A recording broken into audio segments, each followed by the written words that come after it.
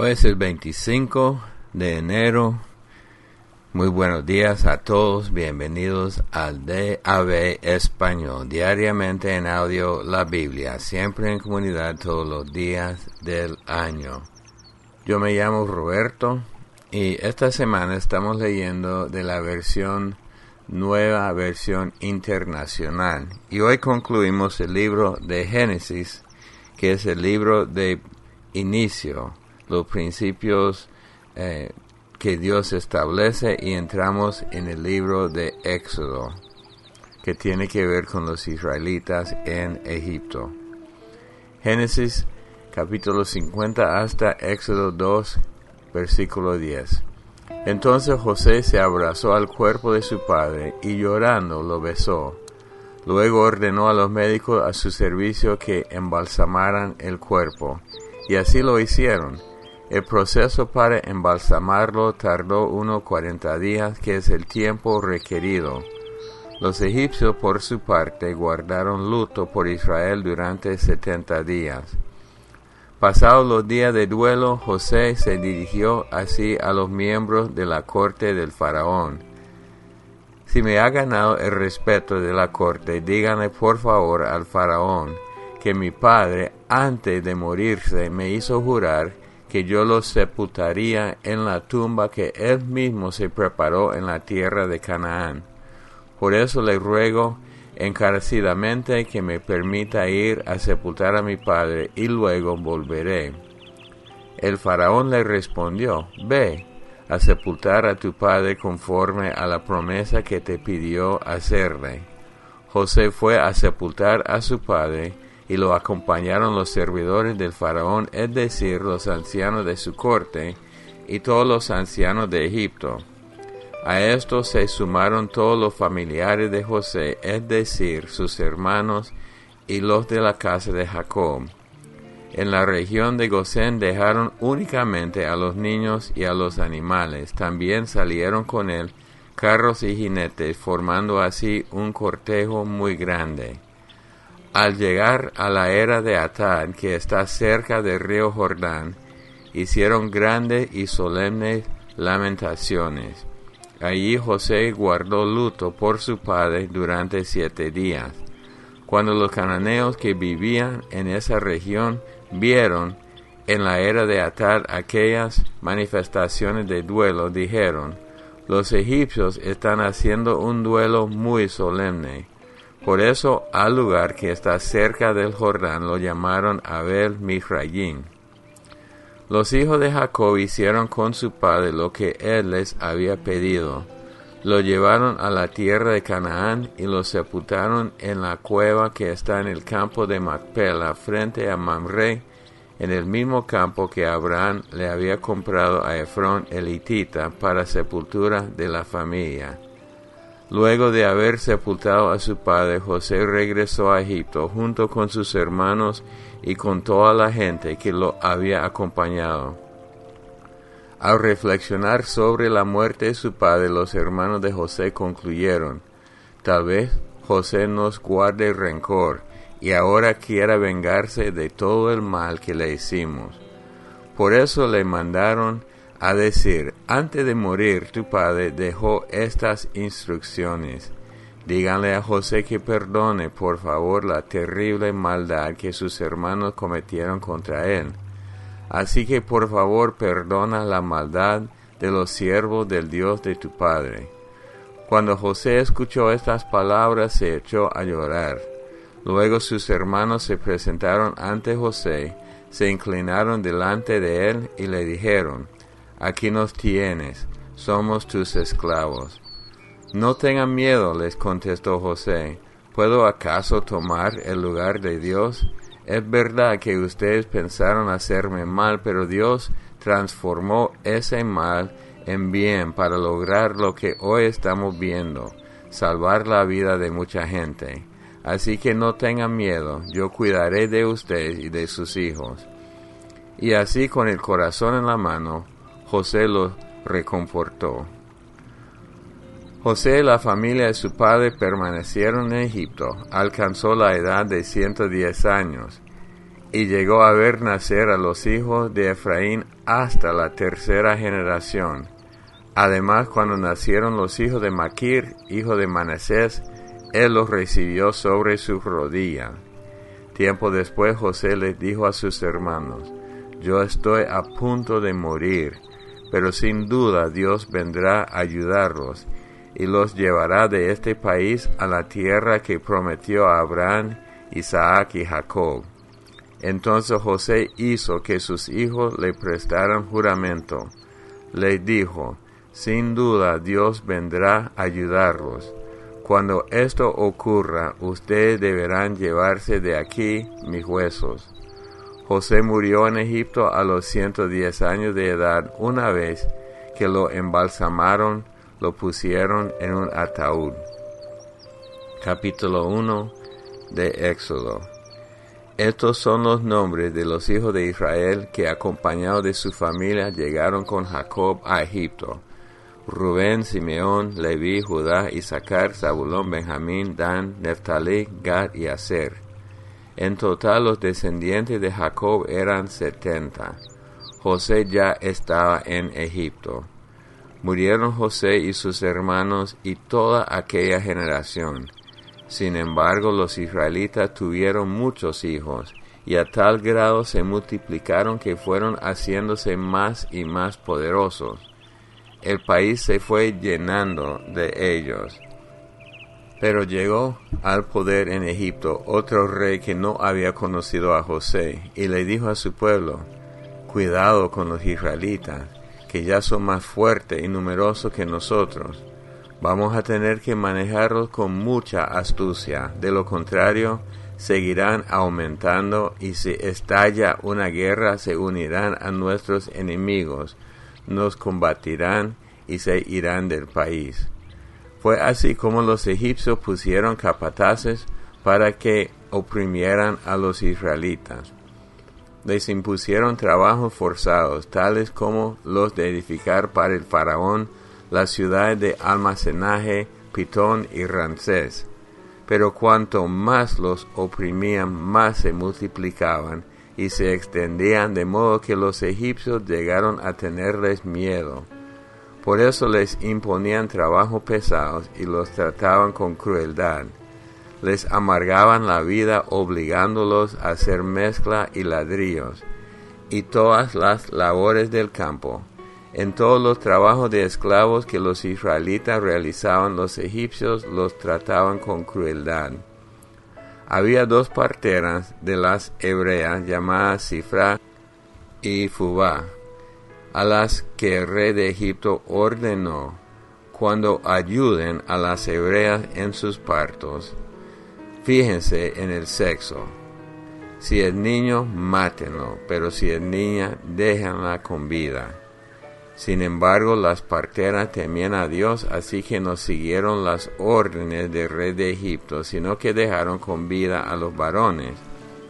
Entonces el rey de Egipto mandó llamar a las parteras y les preguntó: ¿por qué han hecho esto? ¿Por qué han dejado con vida a los varones? Las parteras respondieron: resulta que las hebreas no son como las egipcias, sino que estén llenas de vida y dan a luz antes de que lleguemos. De este modo los israelitas se hicieron más fuertes y más numerosos. Además, Dios trató muy bien a las parteras, y por haberse mostrado temerosas de Dios, les concedió tener muchos hijos. El faraón, por su parte, dio esta orden a todo el pueblo: tiren al río a todos los niños hebreos que nazcan, a las niñas déjenlas con vida. Hubo un levita que tomó por esposa a una mujer de su propia tribu. La mujer quedó embarazada y tuvo un hijo, y al verlo tan hermoso lo escondió durante 3 meses. Cuando ya no pudo seguir ocultándolo, preparó una cesta de papiro. La embadurnó con brea y asfalto, y poniendo en ella al niño, fue a dejar la cesta entre los juncos que había a la orilla del Nilo. Pero la hermana del niño se quedó a cierta distancia para ver qué pasaría con él. En eso la hija del faraón bajó a bañarse en el Nilo. Sus doncellas, mientras tanto, se paseaban por la orilla del río. De pronto la hija del faraón vio la cesta entre los juncos y ordenó a una de sus esclavas que fuera por ella. Cuando la hija del faraón abrió la cesta y vio allí dentro un niño que lloraba, le tuvo compasión y exclamó: «Es un niño hebreo». La hermana del niño preguntó entonces a la hija del faraón: «¿Quiere usted que vaya y llame a una nodriza hebrea para que críe al niño por usted?» «Ve a llamarla», contestó. La muchacha fue y trajo a la madre del niño, y la hija del faraón le dijo: «Llévate a este niño y críamelo, yo te pagaré por hacerlo». Fue así como la madre del niño se lo llevó y lo crió. Ya crecido el niño, se lo llevó a la hija del faraón y ella lo adoptó como hijo suyo. Además le puso por nombre Moisés, pues dijo: «Yo lo saqué del río». Mateo 16:13 hasta el 17:9. Cuando llegó a la región de Cesarea de Filipo, Jesús preguntó a sus discípulos: «¿Quién dice la gente que es el Hijo del Hombre?». Le respondieron: «Unos dicen que Juan el Bautista, otro que Elías, otro que Jeremías o uno de los profetas. ¿Y ustedes? ¿Quién dicen que soy yo?». «Tú eres el Cristo, el Hijo del Dios viviente», afirmó Simón Pedro. «Dichoso tú, Simón, hijo de Jonás», le dijo Jesús, «porque eso no te lo reveló ningún mortal, sino mi Padre que está en el cielo. Yo te digo que tú eres Pedro, y sobre esta piedra edificaré mi iglesia, y las puertas del reino de la muerte no prevalecerán contra ella. Te daré las llaves del reino de los cielos. Todo lo que ates en la tierra quedará atado en el cielo, y todo lo que desates en la tierra quedará desatado en el cielo». Luego les ordenó a sus discípulos que no dijeran a nadie que él era el Cristo. Desde entonces comenzó Jesús a advertir a sus discípulos que tenía que ir a Jerusalén y sufrir muchas cosas a manos de los ancianos, de los jefes, de los sacerdotes y de los maestros de la ley, y que era necesario que lo mataran y que al tercer día resucitara. Pedro lo llevó aparte y comenzó a reprenderlo: «De ninguna manera, Señor, esto no te sucederá jamás». Jesús se volvió y le dijo a Pedro: «Aléjate de mí, Satanás. ¿Quieres hacerme tropezar? No piensas en la cosa de Dios, sino en la de los hombres». Luego dijo Jesús a sus discípulos: «Si alguien quiere ser mi discípulo, tiene que negarse a sí mismo, tomar su cruz y seguirme. Porque el que quiera salvar su vida la perderá, pero el que pierda su vida por mi causa la encontrará. ¿De qué sirve ganar el mundo entero si se pierde la vida? ¿O qué se puede dar a cambio de la vida? Porque el Hijo del Hombre ha de venir en la gloria de su Padre con sus ángeles, y entonces recompensará a cada persona según lo que haya hecho. Les aseguro que algunos de los aquí presentes no sufrirán la muerte sin antes haber visto al Hijo del Hombre llegar en su reino». 6 días después Jesús tomó consigo a Pedro, a Jacobo y a Juan, el hermano de Jacobo, y los llevó aparte a una montaña alta. Allí se transfiguró en presencia de ellos. Su rostro resplandeció como el sol, y su ropa se volvió blanca como la luz. En esto se le aparecieron Moisés y Elías conversando con Jesús. Pedro le dijo a Jesús: «Señor, qué bueno sería que nos quedemos aquí. Si quieres, levantaré 3 albergues, uno para ti, otro para Moisés y otro para Elías». Mientras estaba aún hablando, apareció una nube luminosa que los envolvió, de la cual salió una voz que dijo: «Este es mi Hijo amado, estoy muy complacido con él». escúchenlo. Al oír esto, los discípulos se postraron sobre su rostro, aterrorizados. Pero Jesús se acercó a ellos y los tocó. Levántense, les dijo, no tengan miedo. Cuando alzaron la vista no vieron a nadie más que a Jesús. Mientras bajaban de la montaña, Jesús les encargó, no le cuenten a nadie lo que han visto hasta que el Hijo del Hombre resucite. Salmo 21. En tu fuerza, Señor, se regocija el Rey. Cuánto se alegra en tus victorias. Le has concedido lo que su corazón desea, no le has negado lo que sus labios piden. Selah. Has salido a su encuentro con ricas bendiciones, lo has coronado con diadema de oro fino. Te pidió vida, se la concediste, una vida larga y duradera. Por tus victorias se acrecentó su gloria. Lo revestiste de honor y majestad. Has hecho de él manantial de bendiciones, tu presencia lo ha llenado de alegría.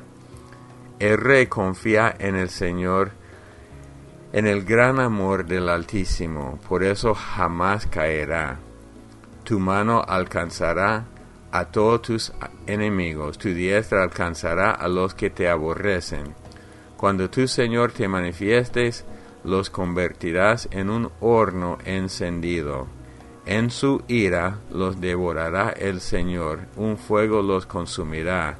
Borrarás de la tierra a su simiente, de entre los mortales a su posteridad. Aunque tramen hacerte daño y maquinen perversidades, no se saldrán con la suya, porque tú los harás retroceder cuando tenses tu arco contra ellos. Enaltécete, Señor, con tu poder, y con salmos celebraremos tus proezas. Proverbios 5 del 1 al 6. Hijo mío, pon atención a mi sabiduría y presta oído a mi buen juicio, para que al hablar mantengas la discreción y retengas el conocimiento. De los labios de la adúltera fluye miel, su lengua es más suave que el aceite, pero al fin resulta más amarga que la hiel y más cortante que una espada de 2 filos. Sus pies descienden hasta la muerte, sus pasos van derecho al sepulcro.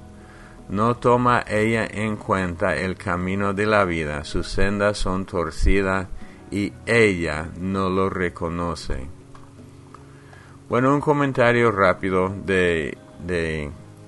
al final del libro de Génesis y uno de Éxodo.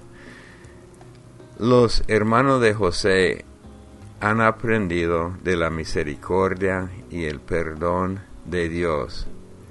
Sin embargo, siempre siguen siendo mentirosos y sienten la necesidad de inventar cosas para protegerse.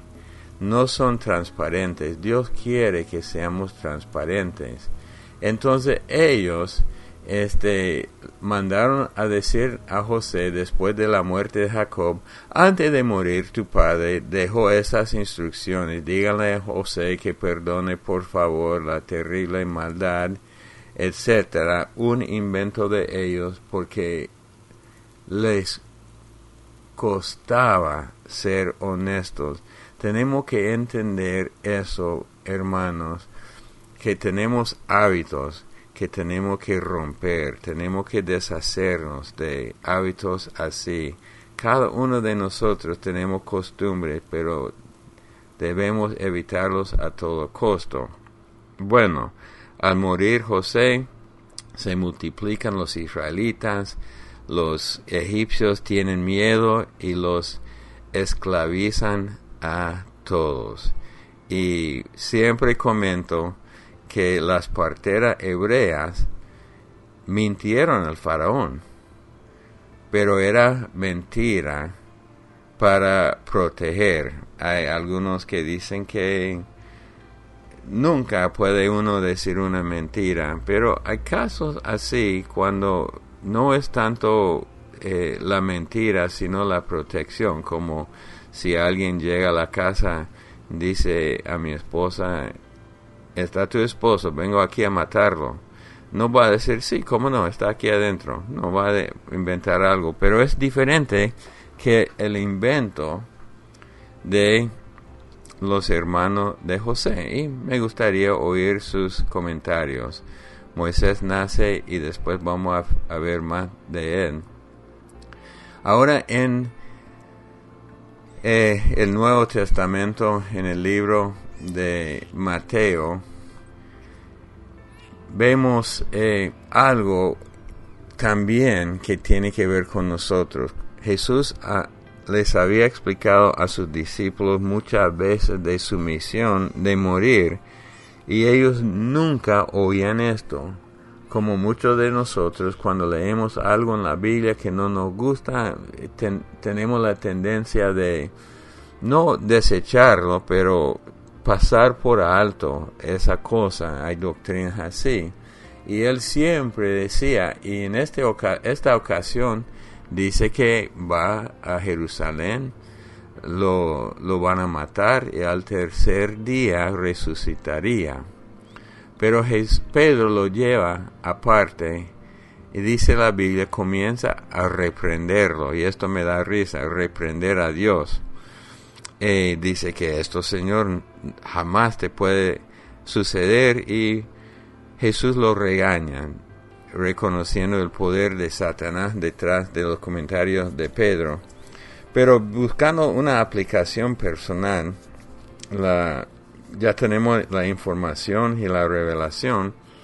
La transformación para mí hay cosas que no entiendo. Hay cosas que no están en mi plan. No están parte de cómo veo el mundo. Y si yo muchas veces reacciono como Pedro, jamás que puede hacer esto, jamás, sin entender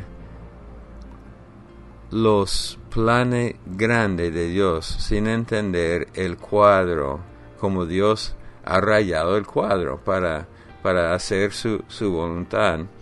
Y quiero que todos nosotros reflexionemos un ratito en esto, pensando cuántas veces tengo la mente cerrada como Pedro, aunque Jesús le había explicado cosas, aunque nosotros hemos leído en la Biblia varias cosas, varias veces, con frecuencia tenemos la mente y el espíritu hasta cerrada por no querer, o en vez de buscar entendimiento, solo aferrarme a lo que ya pienso.